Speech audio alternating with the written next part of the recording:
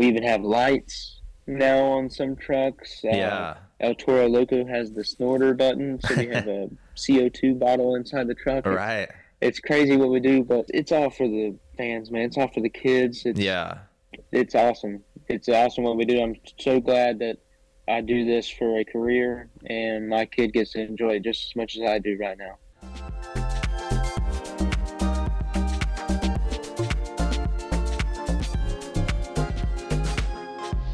Very excited to have a guest who does something. I've never talked to someone in this line of work before, but we've got Tristan England. You might know his truck more than you might know the name at this point, although he's riding high this season and having a great year. And multi-championship winning driver, Tristan, is that right? Yes, sir. We actually just got our first world championship this year. Yes. In Nashville, Tennessee, so that was pretty sweet. I had my whole family out there for that one, and everybody was dressed in yellow up in the stands in a section, so that was pretty sweet. But it's crazy to think that, yes, we do this for a job. In my office is 12,000-pound monster jam truck. Yes. And I just strap myself into it and do crazy tricks or make it jump through the air, and it gets all these families together, and we all have a good time. And this is Earthshaker, is what you drive. If you have seen, it's the yellow dump truck type looking truck. It's pretty awesome. How do you end up getting started? How has that become your and I know your dad was also a driver, and we can get into that and how you got started, but how are you given your first truck? Crazy how everything happened because it was so fast. I was a backup driver my first season. Was slotted to drive a truck, and my interview skills were not up to par, so I needed to sit out and collect myself, figure out what I needed to find the niche to get on the floor, get on the tour, and I guess we found it. Yeah. When we got to drive for someone else. We got to drive a El Toro Loco, and we drove that for a few events there, few weekends, and we fared out okay. We weren't amazing right off the bat. It definitely takes seat time behind one of these machines because it's a lot of moving parts all at once, and a lot of horsepower, 1,500 horsepower to try to control and contain inside of a 90 by 100 little arena, and then we take it to a big stadium floor or a football field, or a baseball field. So it's crazy what we do with these trucks.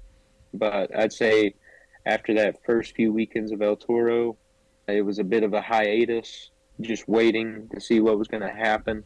And they, metaphorically speaking, they handed me the keys. There are no keys to start a Monster Jam truck, but they handed me the keys to Earthshaker. Yeah. And that's what is interesting, is that you've got the persona of the truck, and then you've got different people behind the scenes too. Is this something that you hope is long-term with Earthshaker, rest of your career, or do the drivers typically switch off? I actually just announced, and I'm super excited about it, I'll be driving a new piece of equipment next season. Okay. It'll be the JCB Digatron Monster Jam truck. So I'm super excited about that. I've been behind the wheel of one of these trucks for about 8 years, and it takes a lot of seat time to be consistent, and I'm just super thrilled with that coming up. And do you have any say when it's a new truck and any of the design elements, or are you aware of what's coming down the way, or how do you get paired into a new thing? So we just work close with everybody on anything. Everybody keeps us in the loop. It takes a very long time to be consistent, and it's much more than being a driver and just going out there and just sit into the seat. I'm doing a lot of extra stuff, and it's all for the better of Monster Jam and us as a whole, Feld Entertainment. I just want to see us all get better. Yeah. And I have to give Tristan credit. He is dressed up in his uniform here, and then we aren't recording video. I felt bad, but also that's how much commitment the man has to the brand and to everything. But you're in Texas right now? Yes, sir. I'm in Texas, and I get to travel to Omaha next week on Thanksgiving. So it's always something crazy, but we're always on the road, and we're always going out to entertain these families, man. It's awesome. Yeah. And your dad was a driver, as I mentioned. Was that something you were doing as a kid, going around to all these events, or how long had he been doing it? So my dad actually did it for little to nothing because he already had a career built up as a subsea consultant. So he wanted to do monster trucks since he was a kid. He got in with this team and he worked with them and learned the ins and outs, drove the rig, thrashing on trucks. It wasn't easy work, but he worked his way through the rank there. And then when it was time, when he had saved up, he said, I'm going to buy my own monster truck. Wow. And he bought it, and he already had a nickname for years and all this, so he just named it the Big Kahuna. And he put some surfboards on there, and gosh, I remember working in the shop so many late nights getting that truck together. That was the first Big Kahuna that we built. As time has gone on, the chassis, the trucks, they get easier to build, right? Not necessarily. We try to always go up above and beyond for every single thing just because the fans, it's solely for the fans, because without the fans there, without their being engaged to what we're releasing next, what we're doing next, what tricks we're going to do, and the adrenaline pumping as well, it's all within the fans. Yeah. I don't think they have any idea how much they actually do for us. I was kind of feeling down in the dumps before I went out for an event, and I was thinking, man, I just need to go out there, jump this truck around, and get through it. No, as soon as I got into the stadium and I could feel the atmosphere, the people, man, the fans, that's what got my blood pumping. Yeah. That's what got me going and really wanting to go crazy. It's all about the people.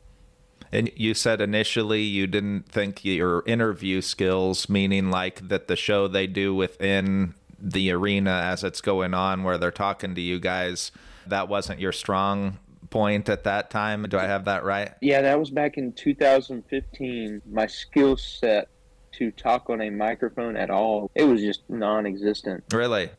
Yeah, surprisingly. So I had the driving ability down. I just needed more work on my being shy. That was pretty much what it was. And once they gave me another opportunity again, I didn't let them second guess me at all. So that's just what it was, just being prepared, just being so driven that I knew that if I ever got an opportunity again, that I was never going to let them take me back out. How did you get over the shyness and improve the interview skills? Oh my goodness. The most ridiculous stuff you could think of, talking to yourself in a mirror, saying the craziest things. And it's really hard to, at that time, I did not have a son or a child. So it was hard for me to just change my whole everything to try to adapt for life. Yeah. And I was like, yeah, I can do that. If so-and-so can do this, I can do this. Yeah, no big deal. So you just put everything into the basket and make it all work. And as you go on and you get repetitive with things, or you get in a flow, you tend to sharpen your edge. You tend to critique your own. So yeah, it's just been a wild ride so far, and there's no telling what else there is to do. Yeah. And so the first time it's going to be awesome. You spoke in front of the arena on your very first show, what did that feel like? Was it scary, exciting, nerve-wracking, all of it? I still don't know how to put into words how all that is. It's an emotion for sure that I get, but I've been around the sport since I was about knee-high, so I've always just been very emotional about it, just anything. So my sole purpose is to just be a pioneer for the sport, make it better, and throw down the best tricks that I can while I'm here. And I hope to do it for a very long time. I hope to do it for as long as I can until my son does it. So yeah. That's my goal. Third generation. That would be awesome. That's right. And then how much wear and tear does a singular show put on the truck itself? Is it a lot of work after each show, or is it built to survive that? You can guarantee there's always a nut to tighten or a bolt on a truck after an event, because like I said, these things are 12,000 pounds. There's a lot of moving components. We have 8 shocks on the whole truck. There's 2 shocks on each corner. Wow. To hold up that amount of weight. Plus the tires do help, our BKT tires, but our UNOH technicians in the back, they're working 120 hours a week for maybe 5 minutes of fame. Wow. 5 minutes of entertaining those fans, and we're really giving it everything we got every time we touch the dirt. So those UNOH guys, they don't get enough credit, but they are the unsung heroes of what we do. And how much are you doing as the driver behind the scenes? Are you supervising the crew, or are you getting in your own mental space? Are you very involved, extremely involved? The last thing you could imagine you would want to do is stand around a bunch of guys and supervise them. Yeah. Especially when you just went out there and played with the truck and broke it. Yeah. No, I'm just kidding. That's another thing it's all about is teamwork, and we got a good team going this year with us winning a series championship and then going to win a finals. And it's just been about who's been there and honestly what kind of personality we click off with. I've had Howie Dalton crew for me, and he's up there. He's Mr. West Virginia 1967. Oh, wow. So he's an older fella, but he's still out here getting it, and he's showing these young bucks how it's done with behind the mechanics, and he's still having a good time. And he'll cook something good in the trailer or something. We'll have it after the event or maybe after practice. But if we're stuck at work, we're still having a good time together. And that's really what it's all about. Especially you're gone from home for maybe as a crew guy, crew chief, technician. You're gone from home 18, 19 weeks out of the year. Wow. First quarter. You're not seeing your family. You do have to make the best of it. I'm fortunate enough where I do get to fly home and I get to see my little man every week, but it's just the prices that we pay. Yeah. And how much love we have for what we do, because we're selling out NFL stadiums, we're selling out NBA arenas, we're doing it all, man, but it does come with a price. Yeah. And I sure do miss the time that I get to spend with my family.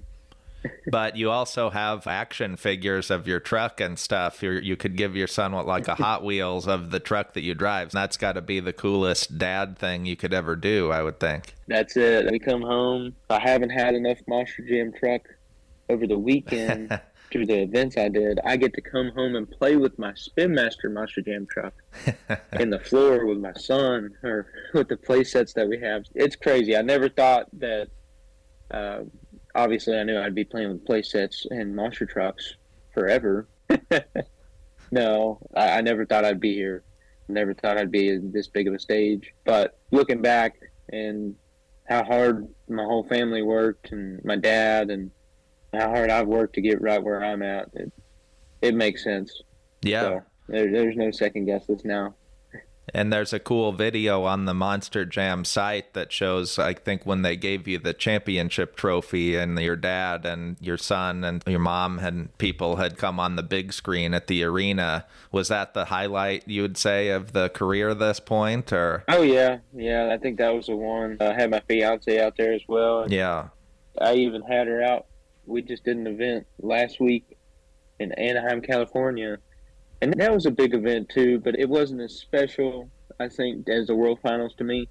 But we did fare out, and we won Most Valuable Driver out there. And she was able to be there with me for that one. But with it not being World Finals, I didn't bring out the whole family for that one. But yeah, it was fun. But it's always nice to get her out there because she is the loudest one in the stands. Yeah.